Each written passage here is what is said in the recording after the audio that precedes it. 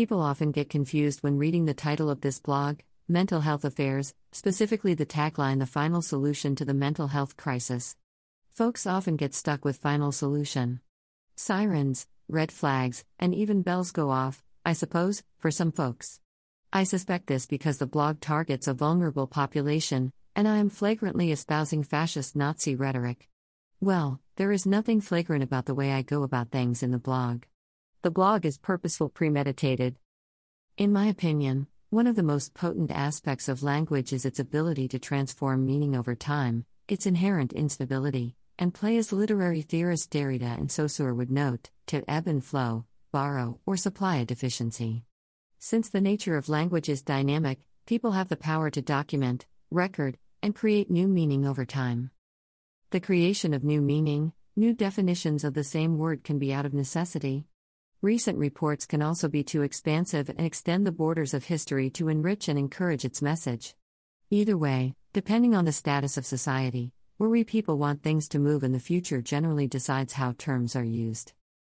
I don't represent the larger society.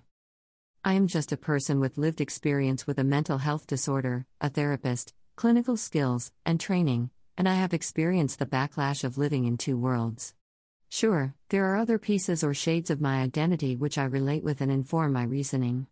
Still, these two substantial cataclysmic folds generally map out my daily discord with the mental health community, its language, and how I feel about who I am, the words I use to represent my experience. Speaking of other pieces of my identity, I am a Jewish man as a Jewish man who knows a thing or two about Holocaust studies and how Nazis carried out the organization of the final solution. I was quick to observe similarities that were all too obvious when I began working as a peer with all these other complex pieces of my identity, raising substantial red flags for me about the mental health system. The way I typically understand my illness of schizophrenia, when it comes to my recovery, is one of survival against the odds and sometimes the per-illness nature of activated and mismanaged symptoms. While the Jews during the Holocaust weren't sick, some suffered even more tragic circumstances, or symptomatic. Their way of life and living during the Holocaust was one of survival and survival. Greater than the only way to do so was to work, as the gate to Auschwitz bears a now widely familiar inscription, Arbeit macht frei, or work will set you free. The only way to survive life with severe mental illness is to constantly push back against it, and work towards recovery at all times. I have experienced this firsthand as a person in recovery living with a severe mental health disorder and a clinician who has experienced treating people with major mental health disorders. To describe this, I borrowed from the Nazis again. Joseph Goebbels, when describing the enormity of the task ahead to win the war against the Allies, called for total war. Here is where Mental Health Affairs shifts from reclaiming the message, tone, and ethos and reappropriates the definition entirely, and turns it on its head.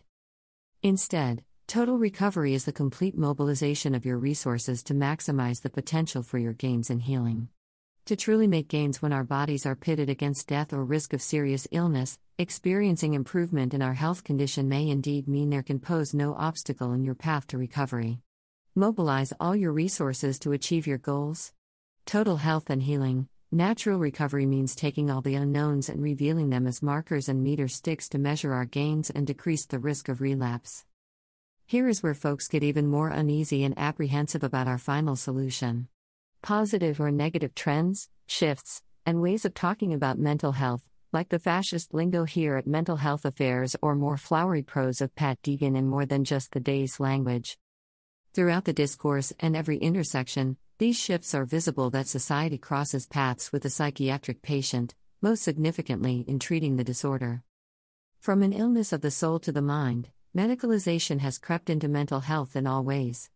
My point with all this change talk is that when it comes to the great crisis, there is no crisis. The problem is how society shapes the discourse. The concern is within the ever-moving social apparatuses that hail each of us as healthy, contributing community members. Conversely, the apparatuses identify, mark, and point to parts of our population that aren't congruent, the ones that just don't fit. The crisis is not one thing and will not be solved. And, what doesn't fit? For quite some time, the peer or psychiatric survivor did not fit.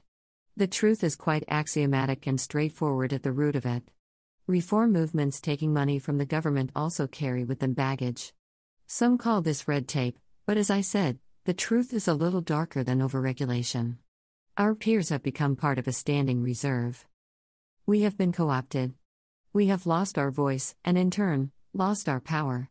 Even worse, complicit with the medicalization and oppressive nature of psychiatric hegemony.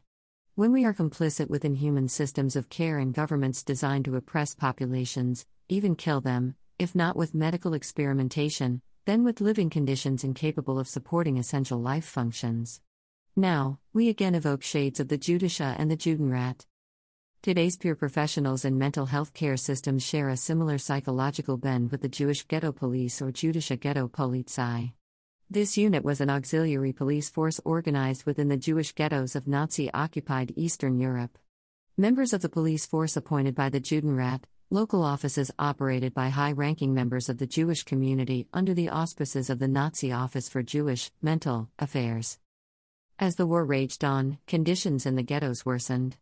Before the ultimate liquidation of the ghetto was a rich history of collaboration, resistance, crime, and the instinctual survival of the Jewish people.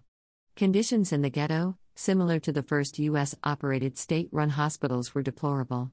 The calories of Jewish residents in the ghetto reduced the calories of Jews to the basic human requirements to maintain metabolic processes, aka life. Disease, rape, medical experimentation, and the confinement of an entire population fated to be locked away and isolated from the world at large was only the beginning of the nightmare and a slippery slope down the road of complicity and co-option akin to the fate of today's peer.